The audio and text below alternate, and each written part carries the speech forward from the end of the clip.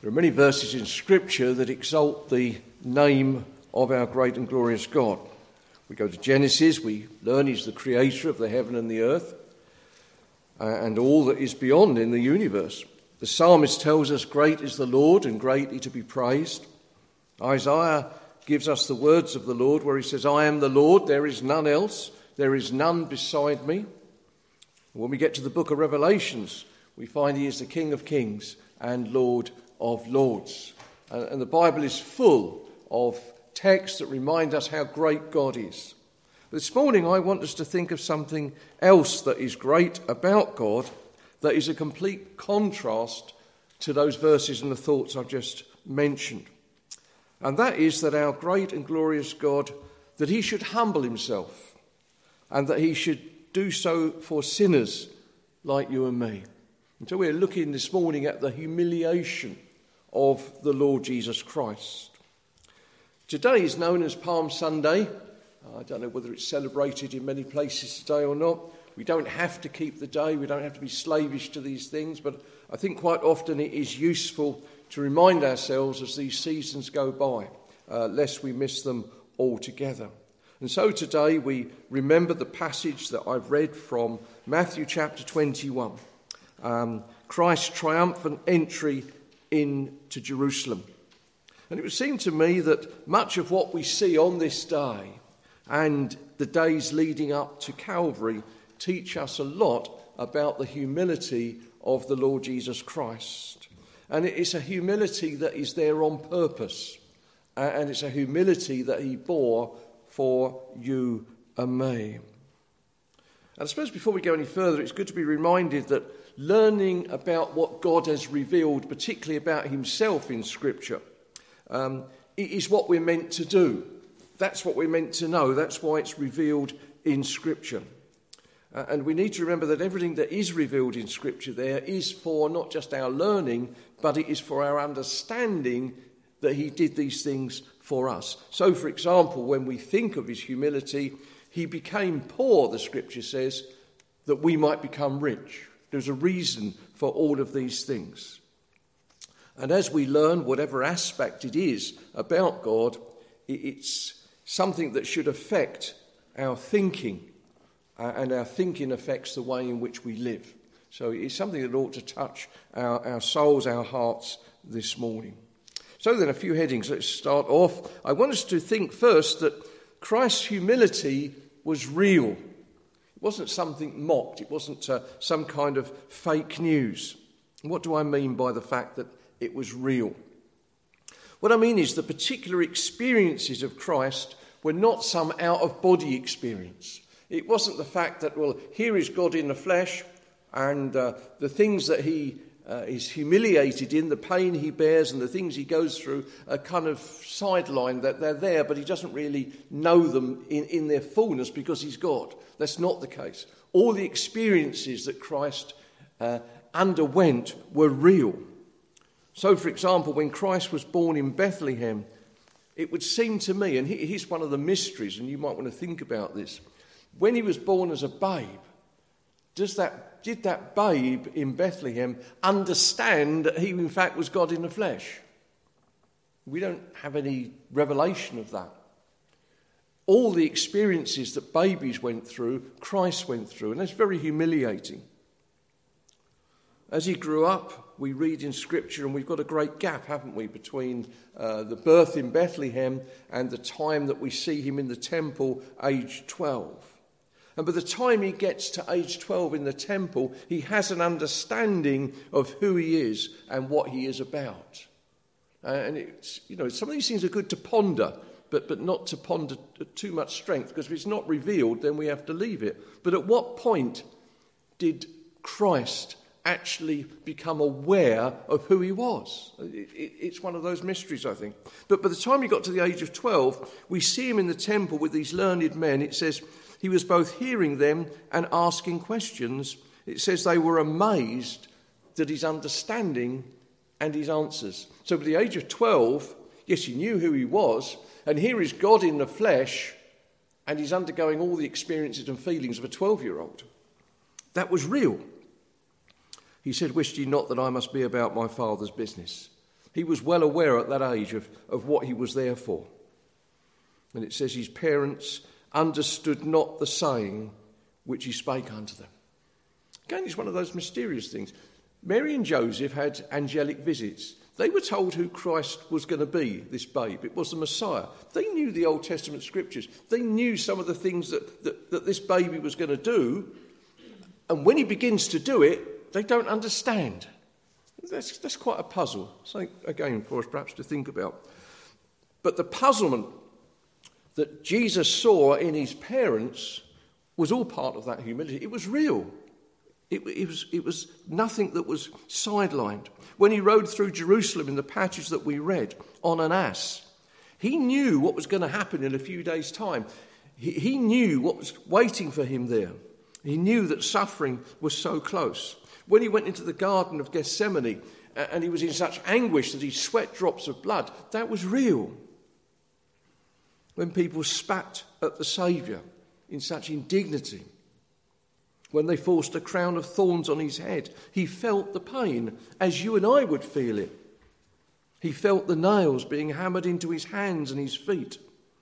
When on the cross he said he's thirsty, he was really thirsty. All of this was a voluntary humility, that he might do the will of the Father and that you and I might be redeemed. And that's a sobering thought, isn't it? The nails went through his hands and he felt it so that you could get into heaven. He became capable of suffering. He didn't have to do that in that sense, but he became capable of suffering, became a man in order that he would suffer. It was real. He became capable of tears that he might cry. He became capable of death. The eternal Son of God became in that position that he would lay down his life and die that we might know eternal life. He became sin. He literally became sin. It was laid upon him in order that we might be relieved of that sin, that we might be forgiven. And perhaps worst of all, he bore the Father's wrath in a way that we can't understand, and a way that we couldn't bear that. And he did that in order that we might not. He knew every painful step of humiliation, and it was real. Secondly, Christ's humiliation was foretold. We're quite familiar with some of the passages of the Old Testament. Let me remind you of Isaiah 53, verse 3 says, "He is despised and rejected of men." It's an interesting passage, isn't it? Isaiah 53. If you follow any of the Jewish mission magazines and literature we have, it's one of the passages that Jewish evangelists will often bring out to people from Israel. And it's a passage that usually Jewish people are not drawn to. But when it's shown to them and they read that, they perhaps often say, well, I didn't know that was there. To whom does that relate?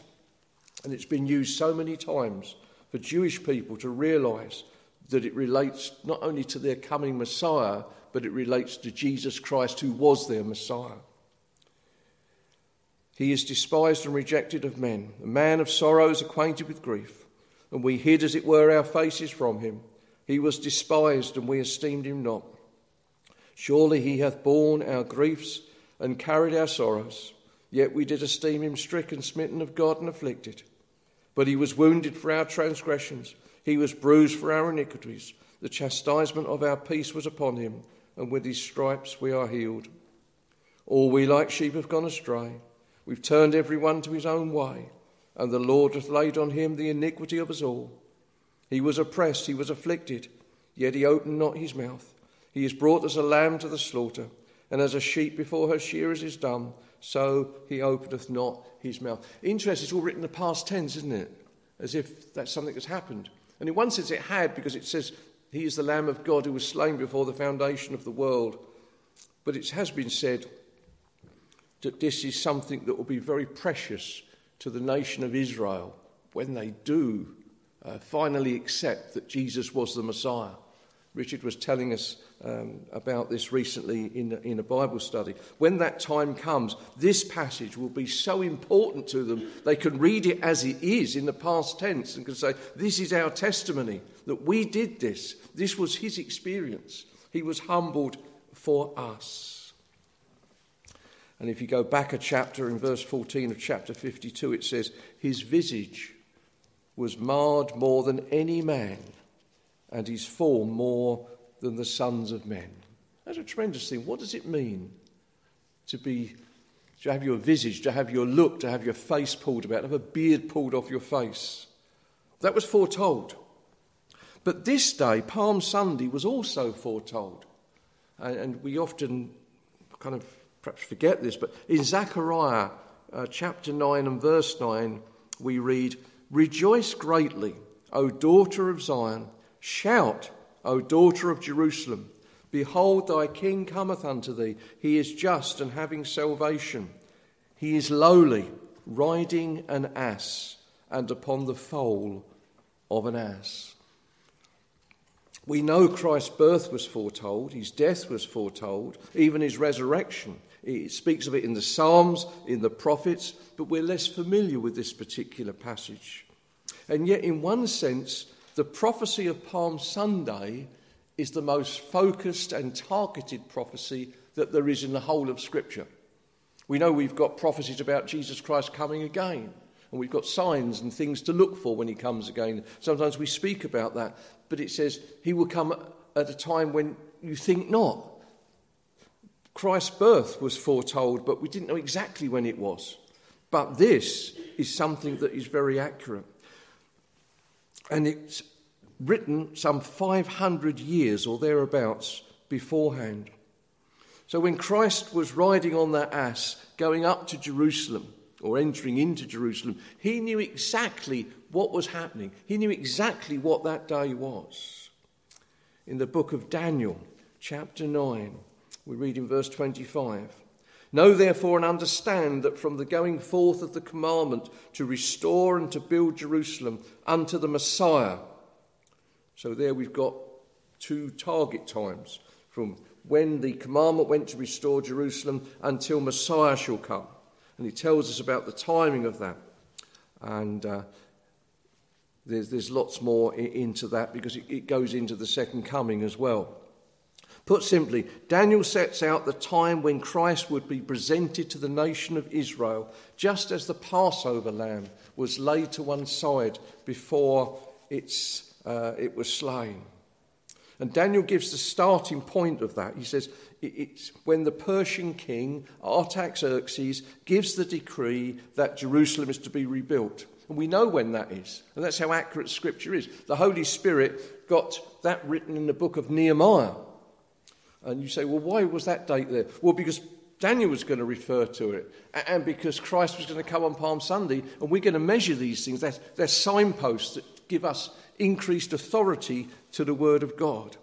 And we know from Nehemiah that the decree that King Artaxerxes gave to start the rebuilding in Jerusalem was in the month Nisan, in the 20th year of the king's reign. That's 445 years BC.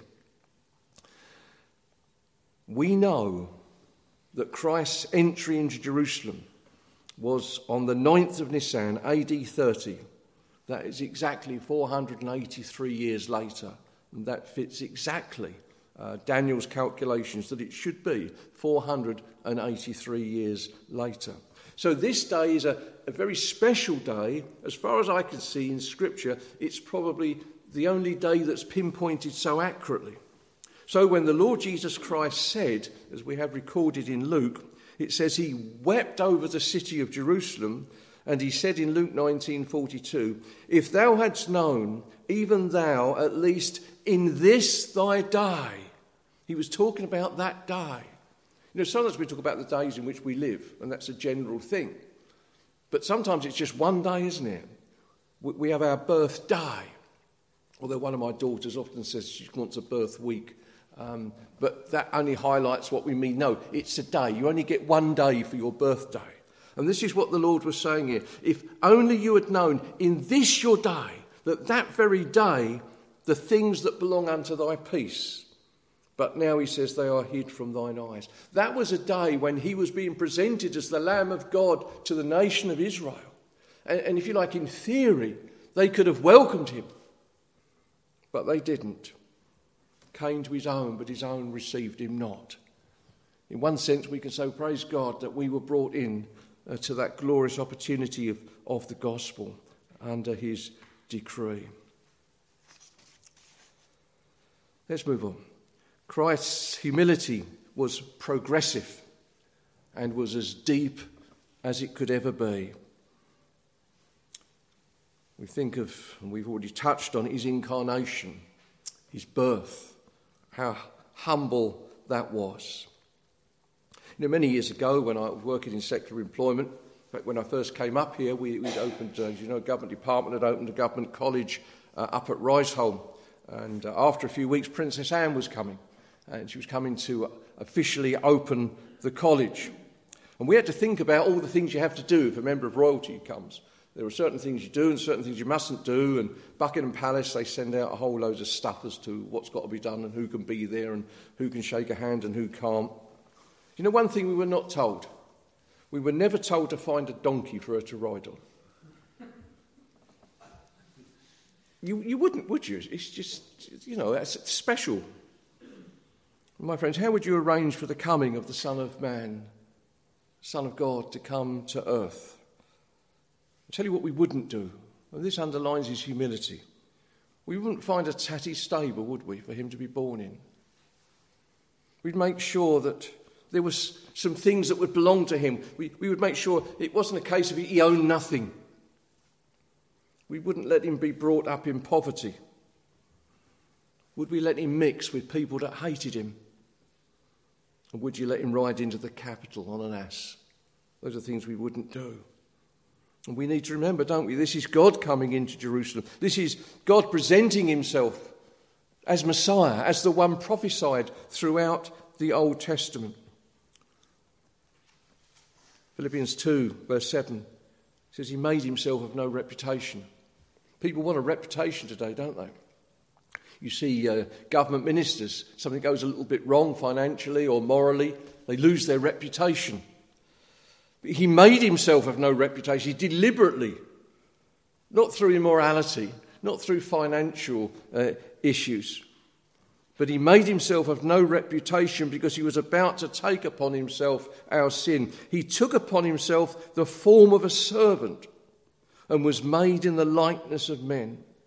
And being found in fashion as a man, he humbled himself and became obedient unto death, even the death of the cross. It says he came in the form of God, and yet he was the Son of Man. That word form there in the original means of essential nature. He never laid his divinity to one side. He was God and he was man. He never stopped being God. But he willingly let go of the glory that he had. As he grew up, he didn't demand his rights as God. He set aside his privileges and rights that he might do the will of the Father. Imagine how tempting it must be when something was not right to just put it right. When someone spoke wrong, to just deal with them. I think we must have been talking about a certain politician that we've all become very familiar with. We said, why doesn't God just strike him down dead? Because that's our knee-jerk reaction, isn't it? I think God can do that. Why doesn't he do that? He has his reasons not to do that. But you see, when Christ was here on earth, there was a temptation to do those sorts of things, but he didn't. He came into the world in a borrowed womb, born in a borrowed stable, lodged with friends. When taxes were due, he had no money to pay them. Sent Peter off to find a fish. He borrowed this ass. Interesting to notice, I'm not sure I really noticed that before. I was reading it again this morning. There were two animals, weren't there? There was the ass and there was the colt of the ass. There were two animals there. Perhaps one wouldn't have gone without the other. But he borrowed them. He borrowed an upper room for the Last Supper. At death, he borrowed a tomb Well, that made sense. He only needed it for 3 days. And someone wrote a hymn, didn't they? But the cross he bore and the crown he wore were his own. You know, in his ministry, he takes the mockery of religious leaders. These people who should have welcomed him, been studying the Old Testament for generation after generation. Everything looked towards the Messiah. Here I am. And they just mock him and even want to kill him. On Palm Sunday, they're plotting his death. But it says that Christ set his face steadfast to go to the cross. Knowing all of this was going to happen, he was going steadfast to the cross. And another passage says he went to the cross for the joy that was going to be his. And that joy was going to be having you and I in heaven. His trial was a mockery, wasn't it? And yet, he was guilty. He was guilty. The scripture says that he opened not his mouth. And that's why he didn't open his mouth. He didn't contradict them. And the reason for that is because he was standing in your place. We couldn't contradict them. When they called him a sinner, he was a sinner. Not in himself, but standing in our place, he is a sinner. The Lord God made him sin. He takes the whipping, the scourging, the beard pulling, the reviling. Said in one place that he could have called for legions of angels. That would have been dramatic, wouldn't it? That'd make a good film. Jesus Christ on the cross, and then all of a sudden the skies open and legions of angels coming down and Christ walking off the cross. We wouldn't be here today because there'd be no salvation. His blood had to be shed for repenting sinners. A work had to be done. Our sin had to be laid upon him in order to deal with it. As the hymn says, our sin, not in part but the whole, was nailed to his cross. If he'd walked off the cross, we wouldn't have been saved. We would still be hell-bound sinners. And so he stays there in all his humility, hanging up naked before everything that he created, his own creation. They look upon him. He humbled himself and became obedient unto death, even the death of the cross. And it's here on the cross that his humility progresses into the greatest depths that we could ever know. And I guess we don't really know the depths of that humility. They were depths that no one else could reach. He'd come from the highest glory. And now he's cursed. The word of God says, cursed is everyone that hangs upon a tree. And that's where he was. He's still as much of God as ever. But he'd emptied himself of so much. The line of the hymn says, doesn't it? Emptied himself of all but love. Of all but love. He laid aside his glory, laid aside his riches, laid aside his right to extract himself from that situation. One has said he was a subtraction of all his privileges, but not his nature. And his nature there was one of love. And his ultimate humiliation is to hang there and to feel his Father's dejection and wrath. And he cries out, doesn't he? My God, why hast thou forsaken me? And that's a tremendous cry, because Father, Son and Holy Spirit had been in perfect harmony for all eternity. And now one of the Trinity is turned away. And there is discord in the Trinity in that sense. He is forsaken of his Father. And the reason? He just had my sin laid upon him. And your sin laid upon him. And I thought for a moment, I was musing on this morning, Christ asked the question, my God, why hast thou forsaken him? And the Father could have answered. And you know how he could have answered? By listing our names. Why? I've forsaken you because of James Mansfield. And you can put your name there. And I would suggest that would have taken such a long time for God the Father to have read that list. Because John in Revelations, he sees the redeemed in glory. And he said it was a number that no man could count. So we see something of the depth of Christ's humiliation for us. I've got a final fourth point here. Christ was humbled that we might be exalted. Some time ago when speaking about the God of creation, I said that one reason God created at all was to give him, for want of a better word, a stage to display his glory. It's a job for us to take this on board, but before creation, there was nothing but God the Father, God the Son, and God the Holy Spirit. And there was no one to see the glory of that. And so God creates the heavens and the earth. And the heavens show my glory. And we see his glory, particularly on the cross of Calvary. We'll see more of his glory when we get to glory. But part of that creation story was the necessity for redemption and for a plan of redemption. And a part of that would be the humiliation of Jesus Christ. It's a part of God's eternal plan in order to get us into glory. We, outside of Christ, are in a place of humiliation. We are dead in trespass and sin. And God has stooped down to our level. He's come down to earth, hasn't he? To lift us up. We sing in one hymn, "Love lifted me." He has exalted us in himself, because he became poor that we through his poverty might be made rich. And he identifies with us in this poverty, and he identifies with us in his exaltation. Having died for us, he rises again. And the scripture says that if we are in Christ, we arose with him. And it says we are now seated in heavenly places in Christ Jesus. We're not physically there, but spiritually God says, I count it as done. Romans 8, he says those that he called, and he goes through the what we might call the gospel chain. He says we're glorified. He puts it in the past tense. We don't look glorified, we don't feel glorified, but God says, I count you as glorified in heaven already. And on that resurrection day, we shall be in full possession of all that he did for us. As the hymn writer says, and I think it's in the one we're going to sing in a moment, he was humbled for a season. Only for a season. And that season is now past. He is risen.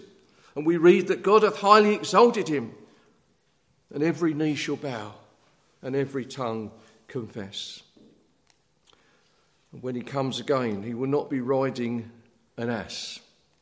Revelations 1 verse 13 speaks about the Saviour that John saw in glory. It said his head and his hairs were white like wool, as white as snow. His eyes were as a flame of fire. His feet were like unto brass, they burned in the furnace. His voice was as the sound of many waters. And when I saw him, I fell at his feet as dead. And he laid his right hand upon me and said, Fear not, I am the first and the last. I am he that liveth and was dead. And behold, I am alive for evermore. Amen. And have the keys of hell and death. It's amazing that today, by speaking of Christ's humiliation, we actually exalt him. You can't do that with anyone else, only the Saviour. And in this world, people exalt themselves to get fame, don't they? Whether it's for good or for evil. But our Saviour, through his humiliating death, we read, God hath highly exalted him and given him that name which is above every name, that at the name of Jesus, every knee shall bow, even Mr. Putin. So what have we looked at this morning?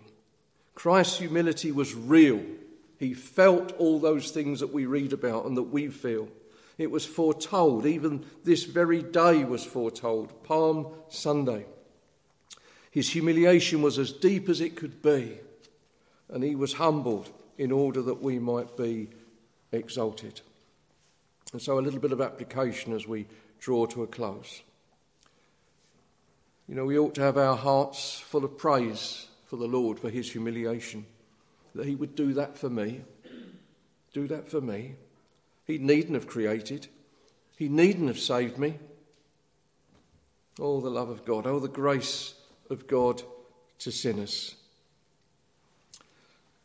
we think of that line of a hymn, and it says that these things cause our souls to soar. Last Sunday we came out of church at Newquay, and we'd got some lunch with us, and we stopped by, I think it was St Agnes Head or somewhere. We found somewhere to stop over the cliffs, and we watched the birds soaring. And this is what it means here, that hymn writer. Our souls soar, as it were. We ride on the blessing and the wonder of what Christ has done.